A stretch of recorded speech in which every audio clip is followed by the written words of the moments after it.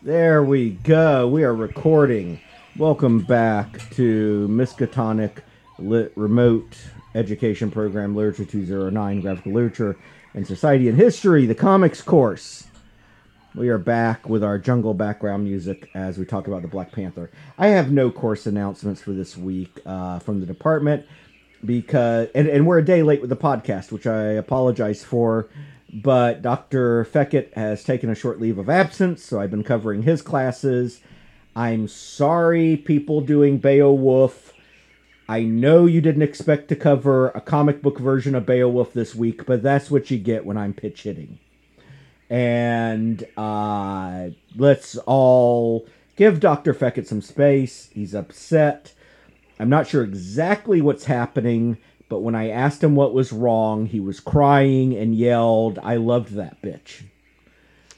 So I think wife number 9 might be gone. Already a number 9?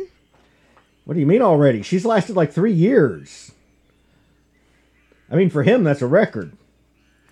I mean, never underestimate the drawing power of a smooth, whatever the fuck nationality he is.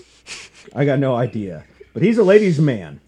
He shows up with that straight tie from the 80s, and they think he's ironically cool, and then 18 months into marriage, they realize, no, he just hadn't left the 80s. Okay. But, whatever. Power to him, and her, and whatever she's going on to. What we're going on to is Don McGregor's run on the Black Panther. Which is probably better. Probably. I have been drinking Eunbi. Head of the dietary program here at Miskatonic, has brought me some wonderful Korean whiskey, which I've been enjoying. And I'm just gonna, if Dr. Feckett's out the rest of the semester, I'm just gonna flunk all his classes. Screw him, I don't care. And all of you get A's though. So I thought I was the one grading. Well, then you can just go spend more time at parties drinking yourself. Okay. So, all right. So, Jungle Action, starring Black Panther. The reference point I'm going to use for this one is not the original issues. The original issues are really hard for people to get a hold of at this point. So, I'm going to use the Marvel Masterworks collection. Now, note, the interesting thing is that Marvel Masterworks usually collects the books that are actually titled, whatever they are. Marvel Masterworks Fantastic Four, or the books entitled Fantastic Four. Jungle Action was only featuring the Black Panther, and only as of, issue 5. But most people unofficially consider it Black Panther sort of volume 0. So the Marvel Masterworks of Black Panther, in fact, start with it. Now, this is generally credited to Don McGregor, Rich Buckler, and Billy Graham. We'll talk about that. The issues that Don McGregor wrote cover issues 6 to 24, although Black Panther's presence starts with number 5. We're going to talk about that. And we're only going to cover this class session, the first arc, which is Panther's Rage. We're going to leave the next session versus the Honky People, Ku Klux Klan, for the next class session. And where it went right and wrong. But anyway, so if you want to go along, I will include in the show notes a link to Amazon to buy Marvel Masterworks The Black Panther. Now, it is hard to talk about Black Panther at this point without race. And that's probably a good thing, because Don McGregor was not trying to avoid race when he wrote The Black Panther. There is some history I want to cover up front, and if you do pick up the Marvel Masterworks collection, I think it's worth reading Don McGregor's introductory comments, his introduction to it. There's some interesting information there. I'm certainly not going to regurgitate it all here for yourself. All of you can read, even if you're theater majors, at least at a 5th grade level. So you might have to look up a few words, but you'll manage. But it was an interesting time of the world. This started... Black Panther's previous appearance was in Avengers 62. Now, I covered the Avengers issues last time, and I hadn't refreshed for this class session yet. So when I had hit Avengers 62, I thought there must have been some Black Panther appearances after that. Because I, for some reason, have this memory of this particular fight sequence in the comics after which Black Panther says, I am done with y'all honky superheroes and y'all bullshit, and I'm going back to Wakanda where they need me. And that wasn't in Avengers 62. So I thought it must be in a later issue. But in reviewing, in fact, he just disappears. There is no Black Panther in Avengers after number 62. He is just ridden off and just, boop, he's gone. He just said bye? I mean, there's not even a bye. He's just not there anymore. He physically ghosted them? Right. So that was in 1969. Now, Jungle Action doesn't come out until 1973. So we've had 4 years without Black Panther in the comics. Now, this was an interesting time in the world and an interesting time for comics. Just to give you a few landmarks of what were happening in 1973, the DEA was established, the Drug Enforcement Agency in the United States of America. So, after the hippie era, they started saying, we gotta, be tough on the war on crimes. This was years before the war on crimes was created as a name moniker, but the attitude started now. Mm-hmm. It was not until 1973 that the Education of the Handicap Act was federally passed in the United States, saying that people with handicaps had an equal right to education in this country. Wait, that wasn't always the thing? No. Oh, dear Lord, no. And okay, look, folks, for those of you out there who are part of the post-2000 generations, and you're like, he said handicapped. Let's get an elephant to rape him. No, this is what the law was called. I'm not being socially insensitive. I'm naming something what its literal legal name is. Wait, you can't say handicapped? Handicapped is considered inappropriate these days. You should know this. You're under the age of 50. Get your shit together, girl. But that's what they call it in laws. Well, the law is not very politically correct. Can you say disabled? No. You're not supposed to say all kinds of things that I'm not drunk enough to say yet. But we're going to pass on that because that's a long tangent that we don't have time for. Apparently. We'll mention David Bowie retired his character of Ziggy Stardust and did it like a boss. He had a final concert of his tour, walked out on stage, did his performance. So this is the final one. Then basically said, by the way, I'm David Bowie. Ziggy Stardust is dead. Mic drop, and walked out. And people went, damn! And meant it. Now, I mean, these are cultural touchstones, but there were things happening in Africa also. Now, let's keep in mind, Africa has, for a long time, kind of been the continent that white people shit on. And I'm being very abstract here, but really, I mean, Africa was a country, oh my lord, a continent of resources divided up among traditional tribal lines that then white people came into and divided up among nationalistic lines in a European model, which many of them follow to this day. And if you look at, for example, at Ethiopia is a nation, a region, a collection of people and cultures with incredibly rich traditions. I mean, just phenomenal. I mean, if the world weren't so Eurocentric in its attitudes, we would study Ethiopia in schools commonly. And they had been screwed over by the Italians, the British, all kinds of people. By the way, they're right north of the equator, and originally Wakanda was placed along the equator, so they'd be neighbors of Ethiopia, and some people believe that Wakanda was basically meant to be a fictional Ethiopia. But it moved. Around frequently, like freaking rooms in Hogwarts. Wakanda isn't actually a place, it's a moving circus. Right. And at the same time, you know, the Bahamas gained independence from Britain, another imperial power. Bruce Lee died. In fact, in the same month that Don McGregor took over Black Panther and the first issue came out, Bruce Lee died, which we talked about in our Shang-Chi discussion. It was also the same month, July of 1973, when one of the first victims of the freeway killer, Randy Stevens Kraft, was found. And I know you're a true crime fan, so I put that in just for you. Thank you. So, this is the world we lived in. And Marvel was a mess at this time. Now, by this point, I don't recall where exactly everybody at Marvel was. But Stan Lee had pretty much become distant from the day-to-day operations of the company. He popped in occasionally. He didn't know what was really going on. He was trying to sell Hollywood on Marvel, which he attempted to do for decades with no major success. He was enamored of the fame Marvel had gotten with cultural icons. So he loved meeting with designers and musicians. He loved going on college campus tours. And for a while, Don McGregor's Black Panther was kind of protected because it was very popular with the college crowd.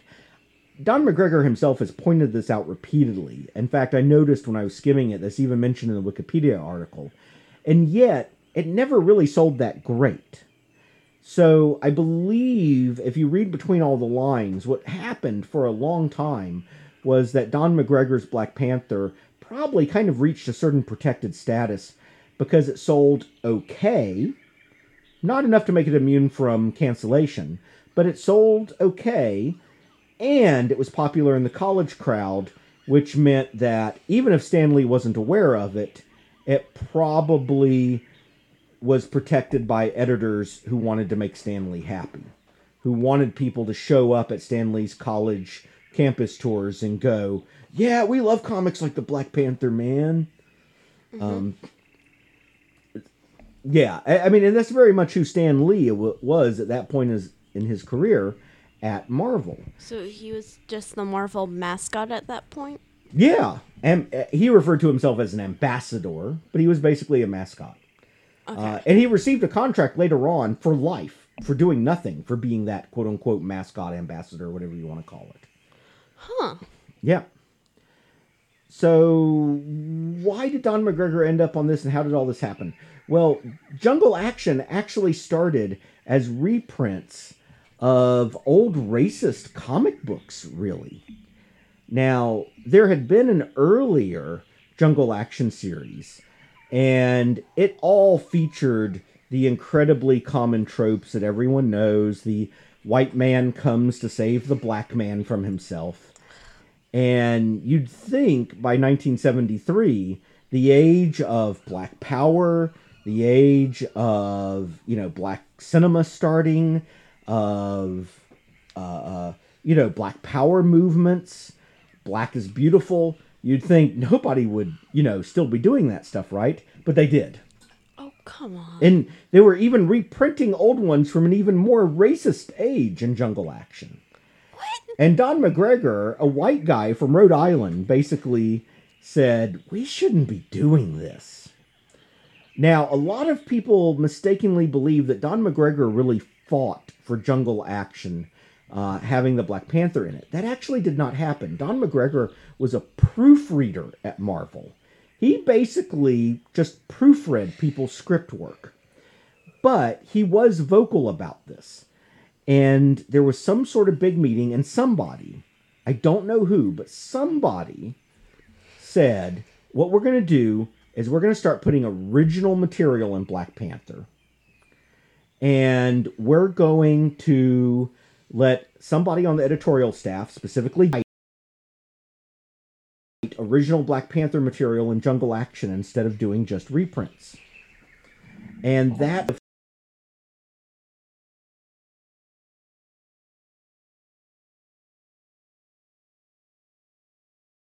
Tharn of the Jungle, a Khazar Tarzan.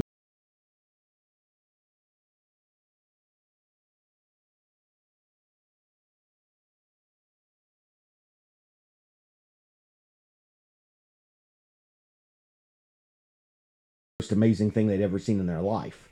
I mean, no native man of dark skin can resist a white woman. I mean, this is the racism of the times, right? Yeah. And then number 5 was a reprint of Avengers number 62. Mm-hmm.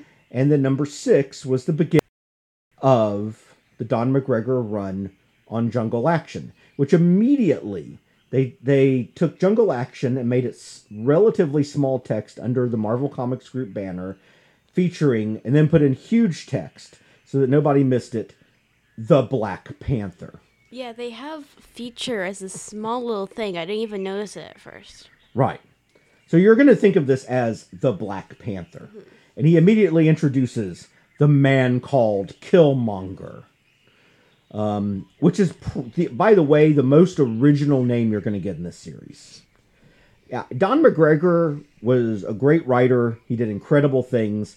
But naming supervillains was not one of his strong points.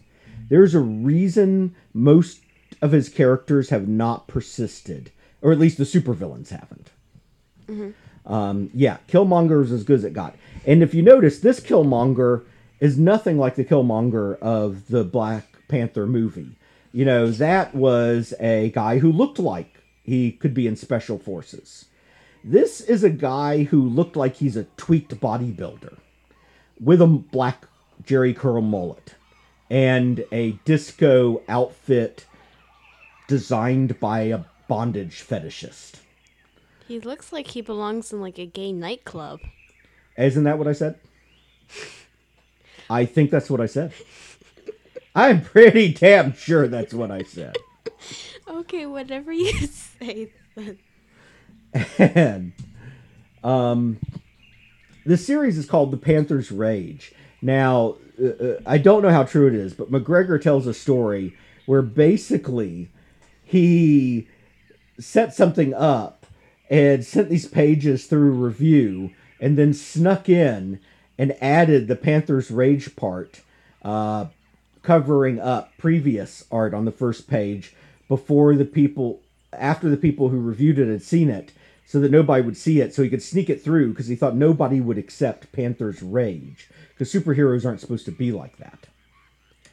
And the initial page is great. I mean, Rich Buckler is an amazing artist. As Don McGregor has told the story, this sort of low-selling third, fourth-tier title would not have had any good artists on it, except he actually had the amazing luck to have artists, including Rich Buckler, step forward and say, I want to do this. Otherwise, it would have had crappy art. And Rich Buckler's art is great. I mean, and when you see Black Panther on this initial page, you see those Kirby lines. He does not try to draw like Jack Kirby, but he grabs those Kirby details and just, he hits them. On our first page, we meet two characters who wear little feathers on their head, one with a yellow helmet, one without. These become our comic relief as the series goes on. Now, McGregor originally imagined this series to be about 10 episodes, and he imagined it in a very episodic manner, where there's a cliffhanger at the end of each and it moves on to the next, kind of like the old film serials. Mm-hmm. It ended up going up to about 13, which is a pretty common number for film serials, too. And these guys are our comic relief. They give us some laughs, so the story is not wholly depressing all the way through. And there are a lot of dark, traumatic moments. And it becomes clear as we reach into these initial pages that the Black Panther has been gone a while. And people don't really know what's happened to him. Now, probably the people in the palace, the people with access to communication do, but we quickly see a Wakanda where many people are still living tribally. Now, this is McGregor working very much off the Lee and Kirby image of Wakanda. So money is new. Technology is new. Most people in Wakanda live tribal lives. And we see this very starkly through it. By the time we get to later years, like Reginald Hudlin's interpretation of Wakanda, the mythology of Wakanda has totally changed. Mm-hmm. But McGregor here is sticking with the Lee and Kirby. And this is early enough, 1973, when you could actually go out and go to a Marvel comic book collector and get every issue of Marvel Comics ever and read everything a character had appeared in and base it off it, which is what McGregor did. Black Panther wasn't in thousands of issues of comics yet. The total appearances of Black Panther at this point were less than 20 comics. Yeah, you didn't have to go, okay, I want the last 50, 100 years of comics. Give me a second to go through these millions. Right. And one of the things McGregor was doing was he said, okay, Lee and Kirby wrote the Black Panther and they established some character for him. Mm-hmm. The Avengers expanded him. We've not really seen Wakanda yet. So McGregor is the first one to introduce the idea of Wakanda as its own element in the comic books universe. He is the one that first establishes the space of Wakanda. Mm-hmm. And he does something else that's really important, although I think he does it unintentionally, because he saw himself as only building on what Lee and Kirby did. He says that he read everything Black Panther had been in because he didn't want to violate his mythos. And he does a good job of that. Now, when he says mythos, what he's talking about is what I defined in a previous class session as iconic elements. He's saying he wants to build on the mythology of Black Panther, and he doesn't want to violate any of the existing iconic elements because it will invalidate his own stories if he does. And he's right. Again, I know some people criticize me for my harping on these iconic elements that define the mythological figures, but every time we talk about what comic writers themselves have said, they return in their own language to these same points. They get this. Mm-hmm. But he does, in fact, while not violating any of the mythology of the Black Panther, he substantially adds to it. Because while Lee and Kirby wrote about the king as a playboy, and he really was. He was kind of a playboy in his few appearances in the Fantastic Four. And then during his run in the Avengers, he was kind of the king as a superhero. But here, what we actually have is the man as a king. Mm. And that's very different because we get an introduction to the idea of nobility and sacrifice in Don McGregor's Black Panther. Because the really great writers, the writers who really make a character amazing, aren't those who tell us that somebody is noble, that tell us that somebody will sacrifice for others. But like Captain America, at their best, they're shown as men who are tired, who are weak, who break, and stand up again for what's right, despite it being hard. And that's what makes them noble. And it's really this series where Don McGregor does this, where we get Black Panther being kind of on par with Captain America as a figure in the comics. Although not with the same kind of level of exposure. So we're introduced to these comic characters, these amusing characters.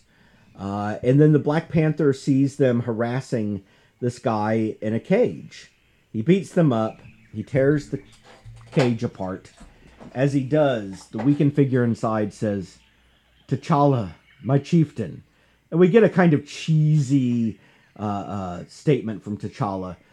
"There are few cages on Wakandan soil, loyal friend, for they cage the spirit as well as the body, and I shall free both for you." And the dying man says, "Perhaps the body, yes, but the spirit seeks its own flight." And he dies in T'Challa's arms. So we had a couple panels of comic amusement as we open in, and then Don McGregor hits us hard with an old man dying in T'Challa's arms. And welcome to jungle action featuring Black Panther. This is not going to be Yo Daddy's comic book. I present to you heart. I present to you knife. Yep. And look at the art there. Look at the art as he tears those bars apart. I mean, it's muscular, it's dramatic, but it's not unrealistic. It's a bodybuilder. It's an athlete. It's not the comical extremism of some comic artists. Mm-hmm. And then these foreground, as the man is dying, the slightly detailed foreground, that the further away you get to the dying man, the more abstract things become.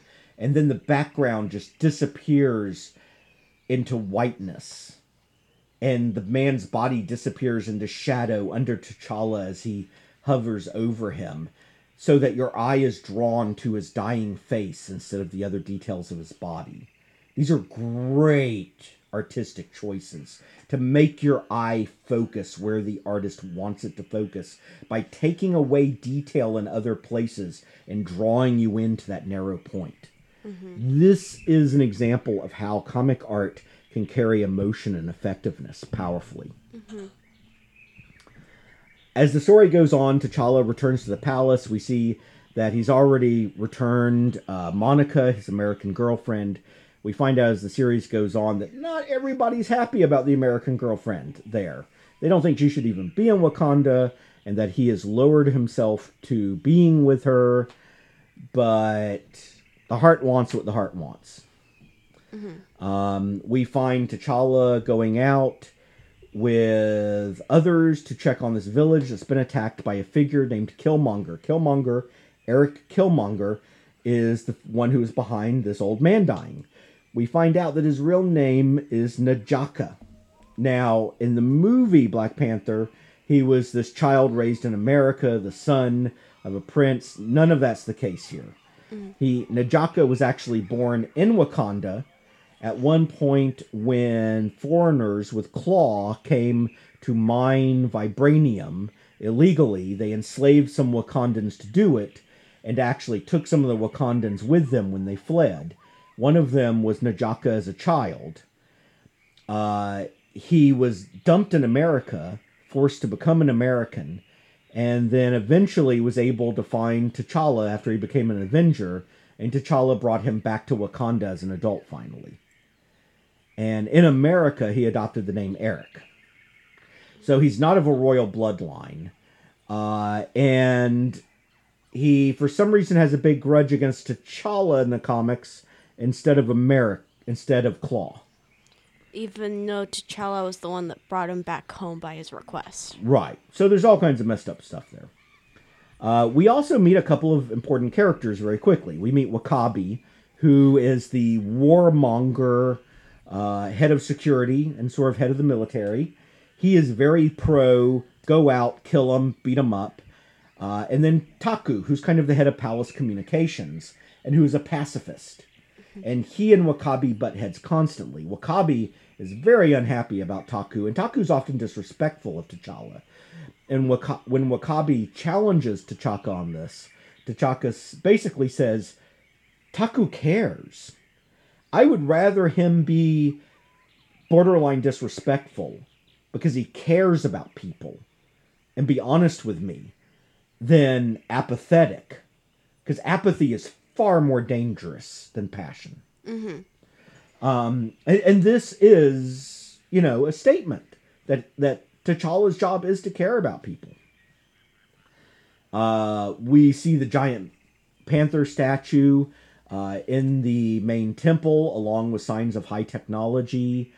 And we get this immediate dichotomy that T'Challa has been out here in the jungle. People are using spears. They're captured in wooden cages. He walks through tribal huts and then walks into the Panther temple where there's intricately carved stone and advanced technology. So we get the new Wakanda that's coming into the old tribal Wakanda. And this is a theme that we'll continue to hit on.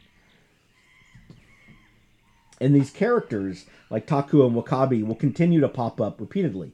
And I should mention at this point, Black Panther was being published as a bi-monthly. It was every 2 months. And it was important to Don McGregor that characters show up in every issue who were important.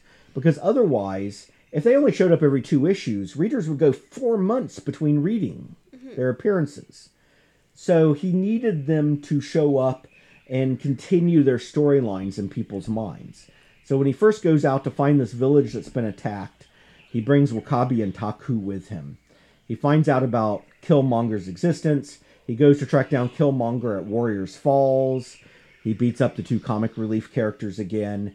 And then Killmonger shows up with his pet leopard Prey, spelled with 2 Y's. This repeating of consonants will come up again, trust me. And he gets his ass kicked, and Killmonger throws him off Warrior Falls. Notice this is, of course, mid-film, one of the big scenes in the Black Panther movie, which they took directly from this. Eric Killmonger tosses him off the falls and becomes King of Wakanda. Now, he doesn't become King of Wakanda here. He just tosses him off the falls. People don't assume he's dead. He randomly floats up the river. Monica finds him, nurses him back to health. It's the 70s, the age of Marvin Gaye. Presumably got some sexual healing. And life moved on. Marvin Gaye, Sexual Healing. It's a song in an album. Yeah. Don't put your white people values on me. This is a part of African American culture. Uh-huh. And the fact that you don't know Marvin Gaye, you need to know Marvin Gaye. I'm just saying. If you don't believe me, Wikipedia this shit. Okay. I feel attacked. That's because you are attacked. Thanks. As we see T'Challa falling, it says next, Death Regiments Beneath Wakanda and Venom with 2 M's. Like Prey has 2 Y's. Because multiple consonants at the end of a name are cool. I told you Don McGregor was shit at naming villains. I don't think it's just villains. I think it's names in general.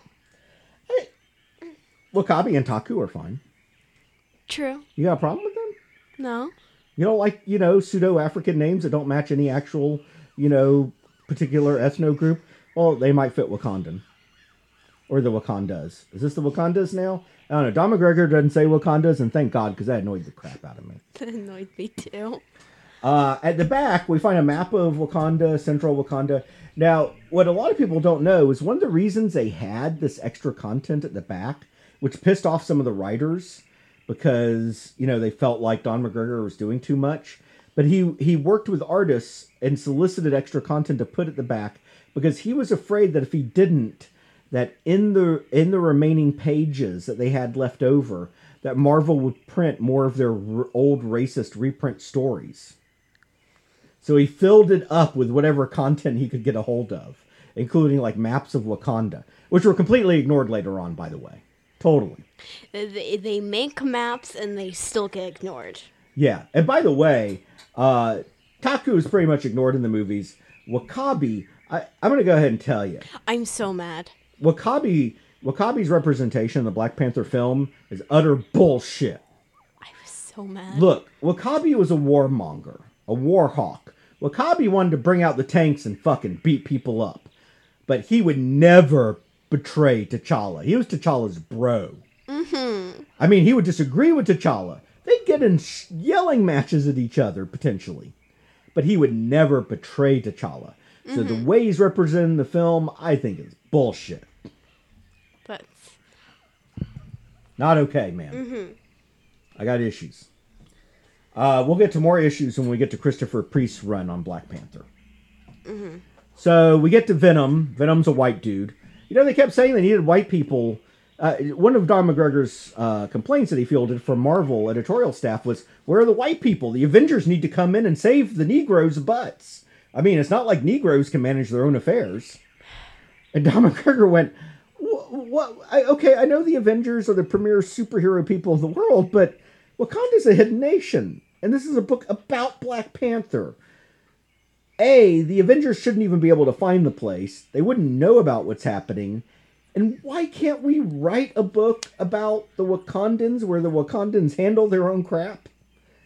And they were like, we need more white people. More white people and it'd sell more, maybe. I imagine that's what they were thinking, even if they didn't say it. Well, anyway, they got a white person. It's only this, technically this 3rd issue of the run, and we got a white person already. I mean, he's ugly, and his name is Venom, and he has a snake fetish, and, he's scarred and shit. But he's white. Good enough for some people. I mean, yeah, right. I mean, what are they complaining about? They just said white. And, they're really creative. They put on the cover, Venom is his name, and murder is his game. All right, whatever. So this was cover dated November, 20 cents, number 7. God, a comic for 20 cents. Wow. Anything for 20 cents. Yeah. So as this issue goes on, we do get a couple of scenes that are really great. one of the amazing abilities that Rich Buckler had was that he could draw women where he showed nothing, and yet they looked amazing. So we get like these scenes of Monica walking down to the river. She's fully dressed. Then we get her in the river. You see nothing. But, I mean, she's all woman.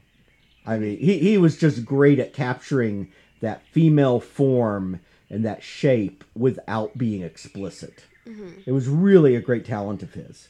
And we see some interesting work with panels that Marvel, in fact, was not very fond of at the time. So at the top of the page, he has this unbordered section with text and these plant shapes, and then a panel with some plants, and then broken space in a panel that's offset, and then a much bigger panel with a continuation that's offset, and then a big panel, two highly vertical, thin panels, then a different shaped panel, and the irregularity just keeps going on, but it keeps pulling your eye around. It reminds me of webcomics. Except a lot more freeform, I think. Mm-hmm. Webcomics are stuck in being a very certain size and format, I think. Some people do try to play around with that, but not as much as I'd love to see them do. Mm-hmm. But yeah, in an age where just a few years after this, really, there would be a chief editor at Marvel who'd be like 9 panels per page, medium distance, head level, defining shots every panel. This is absolutely radical compared to what came not long after, mm-hmm. as pretty much editorial decree by the late 70s. And it's wonderful. It's brilliant. So we meet Venom. He's a friend of Killmonger's. People question it. We then see a scene inside the panel. We get to see a very different representative T'Challa. That, of course, when he's attempting to relax, he's not sitting around in his ceremonial hunting garment of the Black Panther. We get to see him and his closest associates, including Monica, and Wakabi, and Taku, all sitting together talking. And it's clear these are the people whose input he really values. He ends up fighting Venom, kicks his ass. We're told the next issue will feature a new character named Malice. As we meet Malice, we get a big introductory double spread page. This was very rare at the time. And it's called Malice by Crimson Moonlight. McGregor has written about how this was inspired by work done on Nick Fury and Agents of S.H.I.E.L.D. title. And it's very cinematic, where we get this very ill-defined background with this chromatic effect, and then huge characters that say Malice by Crimson Moonlight with the action happening within the letters. Yeah, I was about to say, I like the pictures within the letters. It's very cinematic. I think it's brilliantly done. McGregor says he doesn't think he did it as well as others did, but I think it's wonderful. Uh-huh. And it's representative of how they tried different things during this time period, which I think is just phenomenal. Now, we meet an old man named Medellino. He'll have a part as the series goes on. He's sort of what we might call a witch doctor. Probably more accurate to call him an herbalist and maybe a shaman. I'm not sure. They've not really explained the culture in terms of religion here very well, so I don't know how much of it is spiritual. But anyway, we get here the idea that T'Challa must pass these physical tests and contests of strength to prove his worthiness to continue as the Black Panther, which is something that's built upon much more in later years, including seen in the film. And obviously, the shaman here, I'm just going to call him the shaman, because I'm not going to reliably pronounce his name. He is sort of he's obviously very high up, because he's kind of certifying that he's still worthy to be the Black Panther. So there's probably some spiritual function to his office. Then we see Taku talking to Venom. Now, Taku and Venom's interactions confuse a lot of people who read this run of Black Panther, because they seem to be very close friends. And there's a later scene where Taku essentially commits treason for Venom to try to let him run free. And you're like, why the fuck would he do that?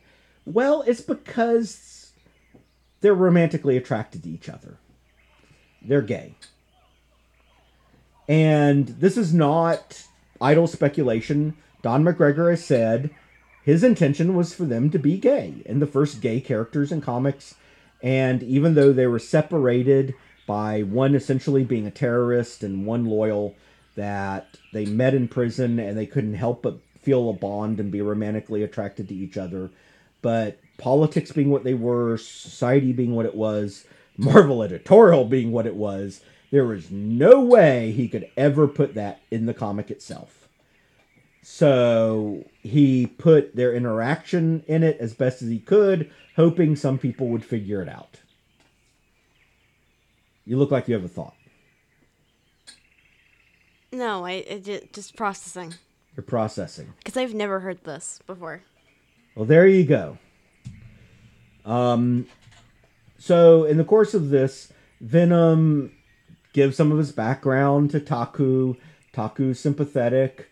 We have a scene where Monica's sort of the ugly American. Malice attacks the temple. They try to break people out. Malice escapes. Venom doesn't. Blah, blah, blah. We move on.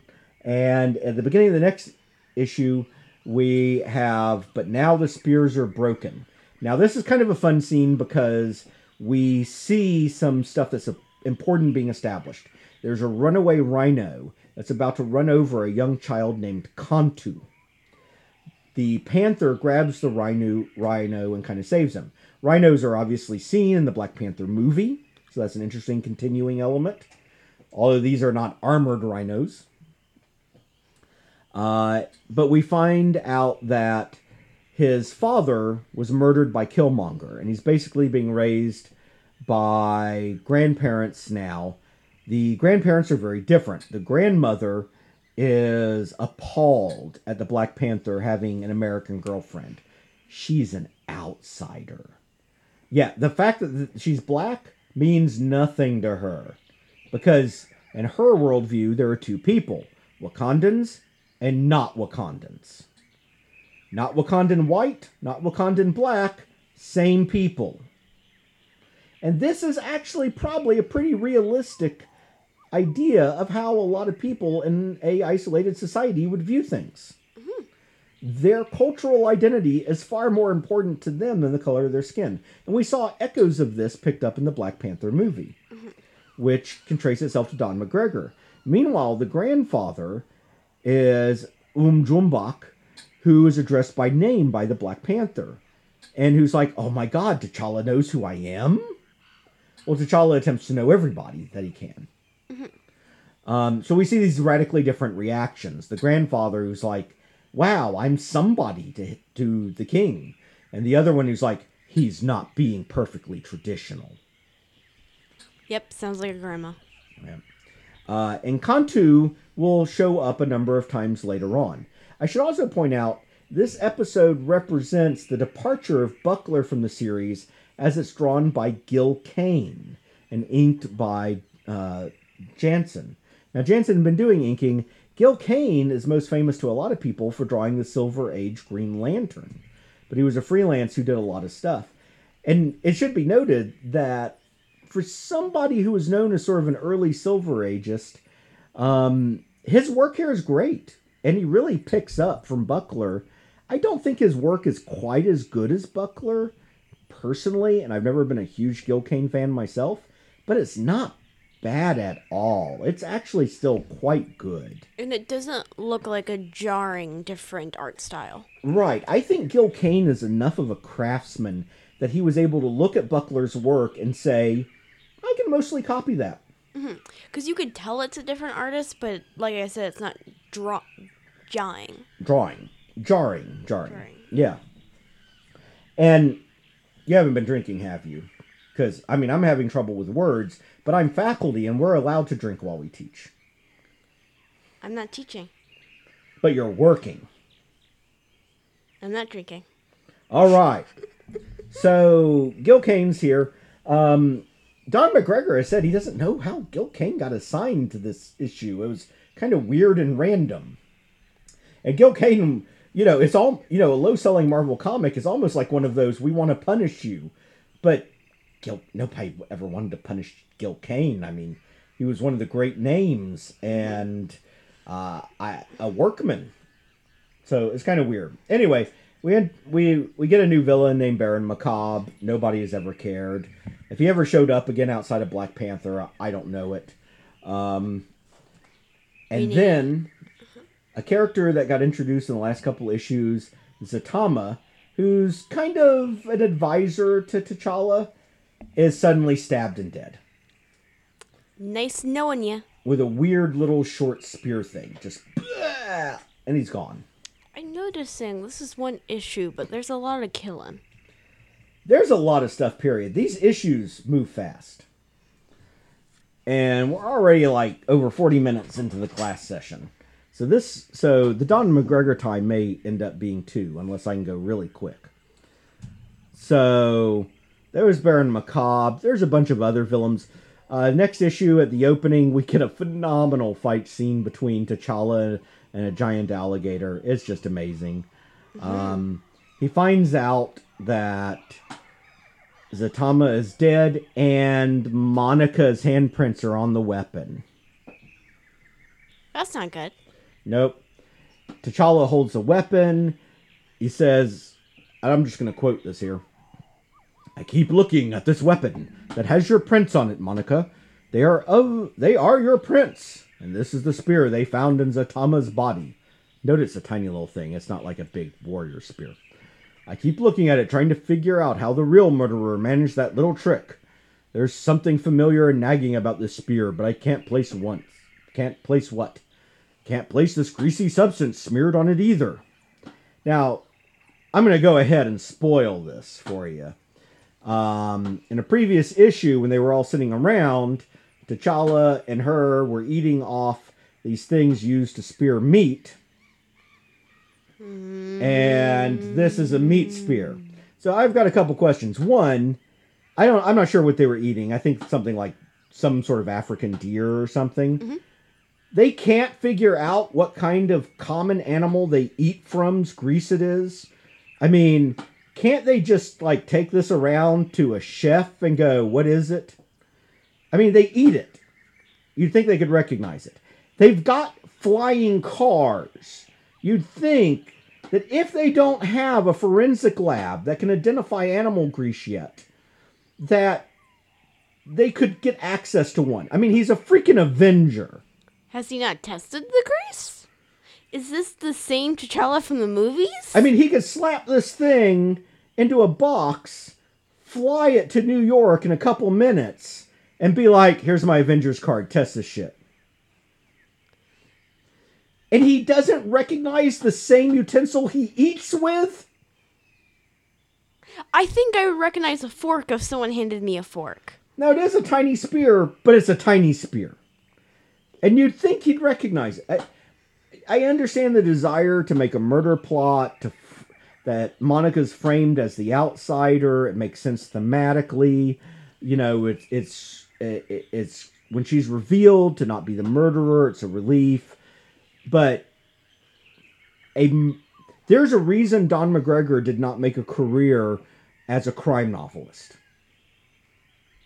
And we're seeing it right here. Just saying. Yeah. But it doesn't really detract from the story. The story is still well done.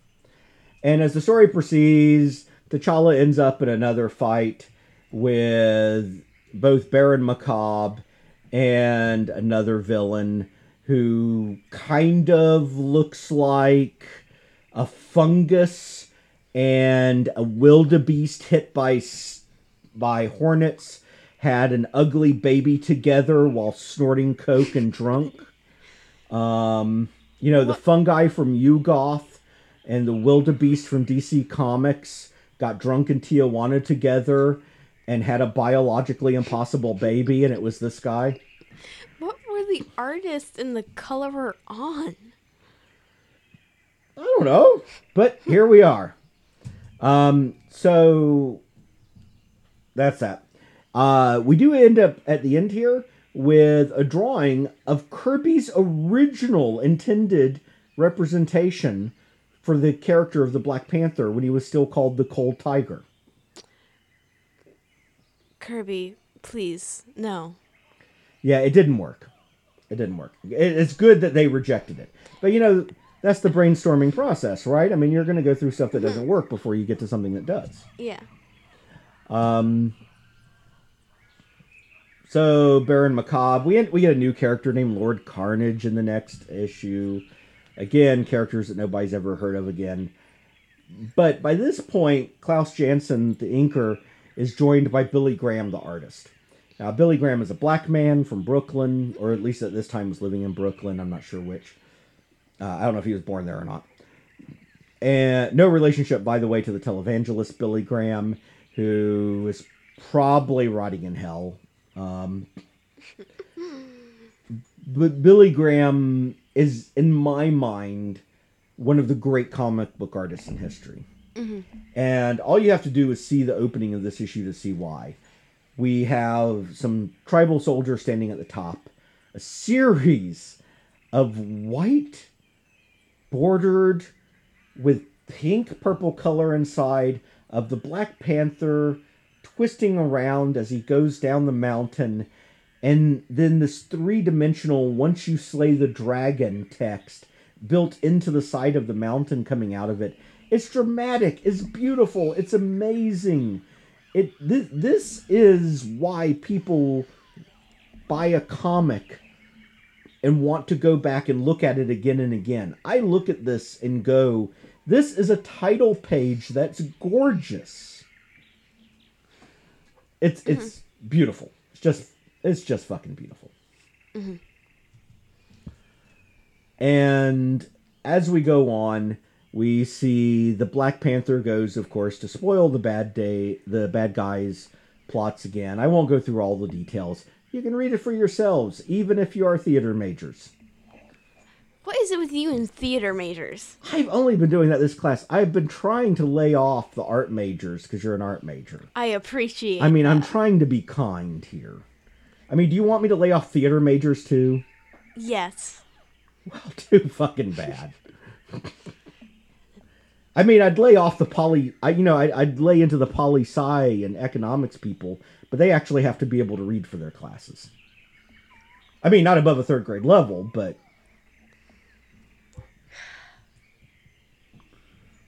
So, in the course of things, they go to this village. They find the village has just been, demolished by Killmonger's people, and people are dead. And Taku, the pacifist, Taku, the man who doesn't want violence, loses his shit, goes up to Lord Carnage. And let's just imagine, you are the kind of person who goes, I am Lord Carnage. And a guy named Taku, who's a pacifist, comes up and beats the shit out of you. This was the day. It's intense. Yeah, it's intense. The whole page has no dialogue on it. It's emotional. It's powerful. The only sound represented on the page is a giant whack as Carnage is just beat. He shoots Taku as he approaches, who ignores the shots. And Taku proceeds to want to beat the man to death for the deaths he's caused of innocent people. T'Challa pulls him off. Wakabi has to come to grip with something. Wakabi always thought of Taku's pacifism as coming from cowardice, as a lack of strength. And he now understands that's not the case. And it ends with a great moment where T'Challa says, but oftentimes once you slay the dragon, its blood stains more than your hands. And that's what's happened to Taku. And Wakabi and Taku have both come to revelations. Wakabi about what was not weakness, and Taku about how his idealism of peace and common ground isn't always going to provide the answer. Mm-hmm. Because evil will take advantage. And it's a hard moment for them. As we move on, the next issue or so is kind of standard adventure fare. We do see the cars that were back in Fantastic Four make a return, which is kind of neat. Yeah. Or very close brothers of them. We get more comic scenes with the two Putzes. We get these beautiful, beautiful Billy Graham opening pages again, where blood stains on virgin snow, and it's ridden across this rope bridge between mountains. It's great. Look, if I sound like a fanboy, I am. Get over it. We do get to see him do these northern climbs. We see this weird chamber that can resurrect the dead and give them enhanced superpowers that Killmonger's been using. I need to check on this. I think it might tie indirectly into some Jack Kirby sort of Eternals mythos kind of stuff. You know, even before he wrote Eternals, Jack Kirby was kind of writing this mythology that tied into Eternals later. And he being the artist here is certainly channeling some Kirby in this chamber design. And then we get Black T'Challa in the snow fighting a pack of evil white wolves and then abandoned alone. It's great. So we get in a few issues here, we have man against society, we have man against nature, we have man against man. We've got T'Challa facing every kind of conflict you can imagine, just one after another. The hits just keep on coming.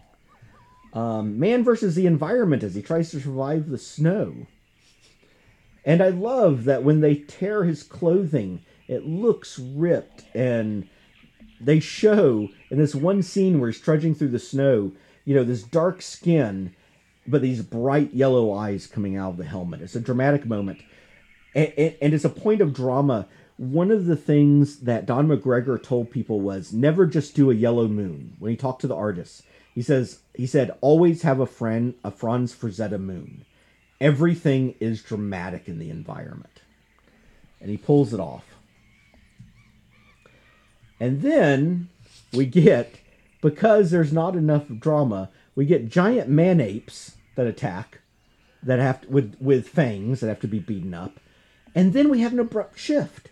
We move away from pulp man-apes with fangs to a scene of what looks like a very fancy modern building of some kind surrounded by tribal huts. Now remember the grandmother who was appalled by Monica.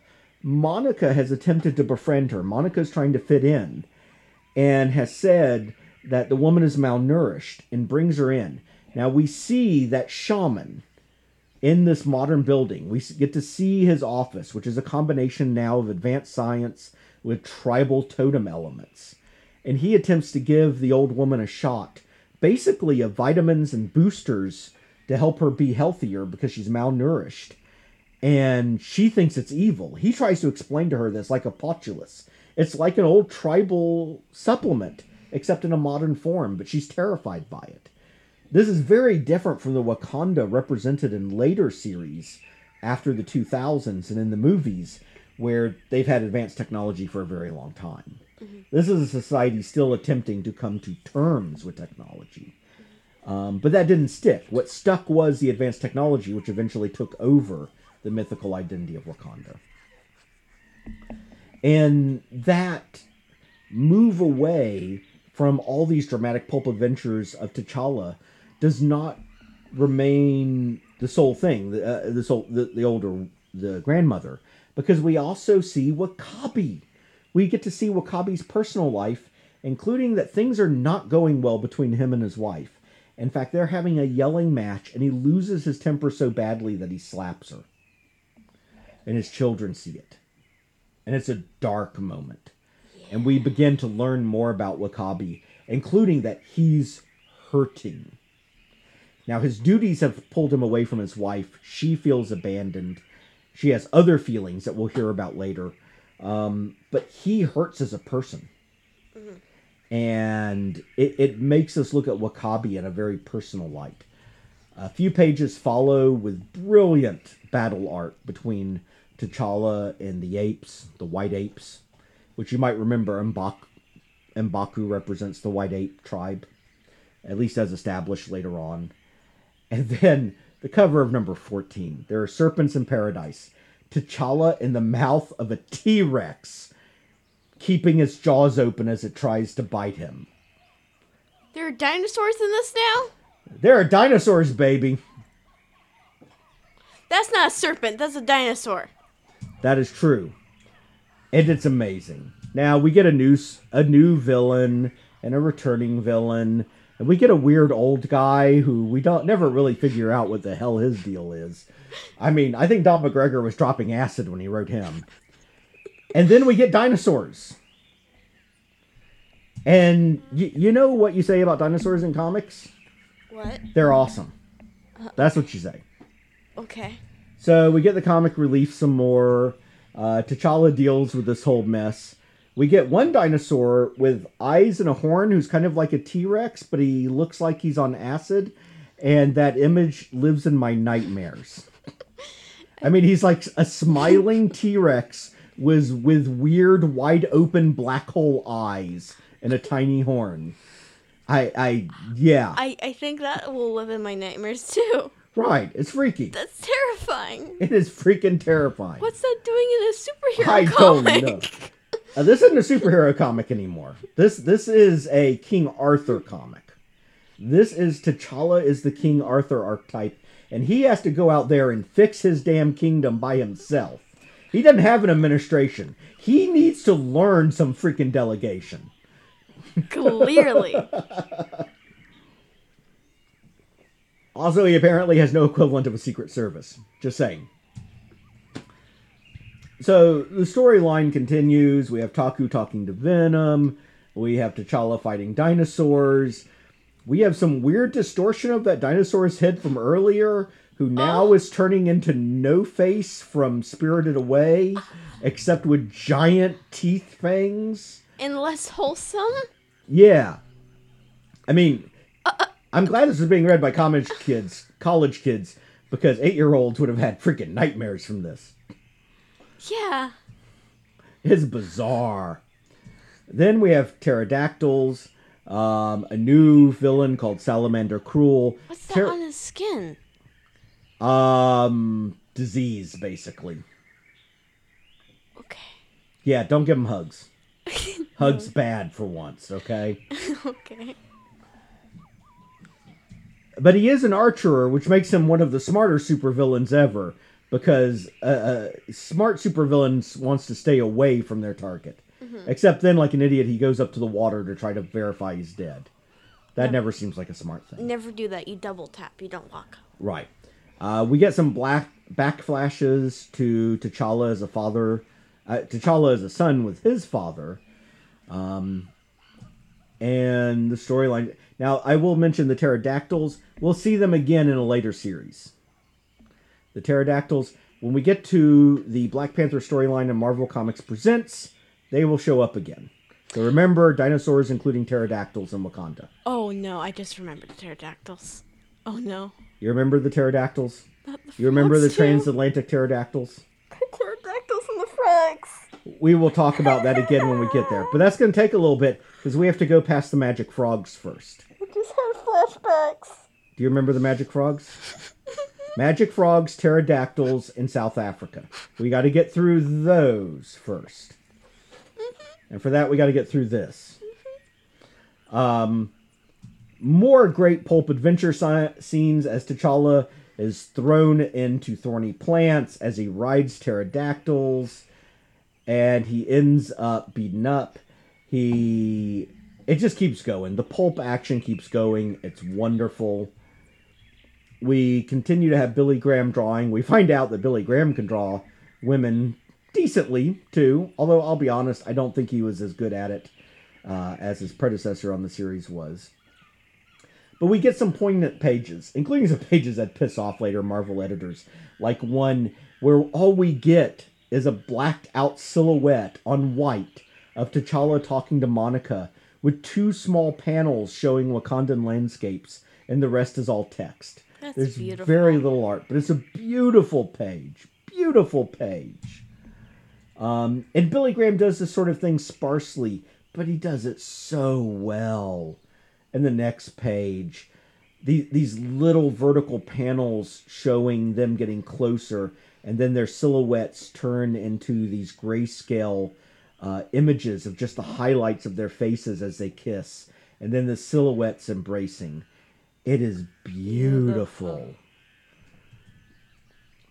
You know, there's a lot of great artists in comic history, and Billy Graham's name does not come up enough. Mm-hmm. So we see Taku in the cell talking with Venom. After seeing that panel, I don't know how people didn't realize they were gay. Oh yeah, this is a pretty gay scene. He was not subtle. No, it was not subtle. They were throwing it out there. We find out some about Venom's background and Killmonger's background. Venom tries to escape. I'll leave all that for people to read. I don't think we need to go through it. And we find the Black Panther running into that little boy, Kantu, again. And Kantu, of course, has gone through a lot of personal trauma. His father was killed by Killmonger's forces. Mm-hmm. And we see T'Challa stopping to take time to comfort a young boy. Mm-hmm. With all the stuff going on, all the problems in Wakanda, he can still stop to do this. And that's important, I think. Mm-hmm. And then he's back on it. He's back on the hunt. He has to find Venom. He has to neutralize him. He does this. And then we get to the climax of the Panther's rage. And we get fighting. I mean, there's a whole lot of fighting. The palace is destroyed. People are shot at. There's all kinds of drama. Huge fighting. We do find out that Wakabi has lost his arm. It was pretty brutal, and he lost his arm. A bunch of people ran for the hills. Villains attempt to break out of the prison where T'Challa has imprisoned them. And they end up, T'Challa and Killmonger, back at the waterfalls. To fight. Killmonger prepares to throw him off again. And Kantu, the young boy, comes running and slams into Killmonger's back, sending him over the falls to die. It is not the Black Panther, not T'Challa, not the King who ultimately destroys Killmonger. It is the young boy who represents the soul of Wakanda. Mm-hmm. I mean, he represents the spirit of Wakanda. So T'Challa has been fighting to save Wakanda. T'Challa has seen himself as the king fighting to save his people. But it is ultimately the people who save him. Mm-hmm. It is an important and powerful theme. And that's the end. There's a follow-up issue, an aftermath. It has some interesting carry-on points about what happens to people, but I really only want to focus on one, and we're over the 1 hour mark. But it's one of the most powerful points. We see Wakabi standing there with his now robotic arm that the technology of Wakanda has been able to replace. And he's talking to his wife, and they're splitting up, and their children are there. And they have to talk about their split, and that they're not going to be together anymore. And she says to him, Chandra, they say this isn't the cowardly way out, ending it all face to face. But I think it would have been easier on both of us if we'd kept it less personal. She's talking about their divorce. Mm-hmm. Now, keep in mind, this was during a time in his life when Don McGregor was splitting up with his wife, too. Oh. Yeah, we'll talk about that. This is written from the heart. Yeah. And then he says, now, why are they splitting? But she has said in past issues, because it was commitment to his duty, his service to the king, that he wasn't there. And in the real world, Don McGregor is leaving his writing duties for Marvel. He was working as a copy proofer during the day and writing at night. And he was leaving his editorial duties, trying to save his marriage by working less. Mm-hmm. And here, M'Baku is his stand-in. And he says, not M'Baku, sorry, Wagabi. He says, that's what we became, Chandra. Less personal. There's a word I should have learned before, affection. I never knew what it meant to me until my need for it was so great. This is him saying he needs affection, he needs love. And he wasn't getting it from her. And he's not blaming her. Just saying this was his problem. And she says back, and I could no longer give it. Yes, I know. I once thought affection important. It seems less so now. Ow. Damn, that's cold. I can feel that from over here. And she says, we change positions. Come, children. And he says, where are you going? And she says, away. Not far enough to escape the guilt that hounds me. I can't go that far. But she's still leaving. And in an earlier section, when she was in the hospital room with him, she said, I have lived in your shadow, and I'm tired of that. And he said, I never tried to put you in my shadow. And she said, it doesn't matter that you didn't want me in your shadow. It doesn't matter you wanted me to be able to stand on my own. That's where I was anyway. Ouch. That gets you right in the heart. It's brutal. The rest of the issue is people shooting at people and getting beat up. And it's fun, but we don't need to go over it here. You can read it for yourselves, unless you're a physical education major, and then get a lit major to read it to you. So, That was actually fair. what do you? That one was actually fair. Yeah. Yeah. So, I mean, what are you feeling? We're probably 2/3 of the way through Don McGregor's run on Black Panther. We'll finish it up next week. It's a lot. It's a lot. He worked a lot into these issues. It's good. It's amazing. Mm-hmm. It's great. It stands up in absolutely every way to this day. Mm-hmm. Now, I don't have as high opinion of the next run. I think it was ambitious, but I think it failed in a lot of ways. And Don McGregor gave him a lot more white people, but Marvel wasn't happy with that. And we'll talk about why more next week. For this not being the full run, and this only being about half, you said, of the full run? A little more than half. It feels like years of pages. Yeah. Some people have called this Marvel's first graphic novel. And I think that's appropriate.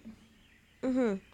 And much of this was kind of under the radar. I mean, he got crap for it, but honestly, if this had been a higher selling title and had more editorial overview, he would not have been allowed to do a lot of this. Mm-hmm. And thank God he was able to. Mm-hmm. All right. So we're going to end it here, and we'll be back next week with Black Panther versus the Ku Klux Klan. Woo! Bye.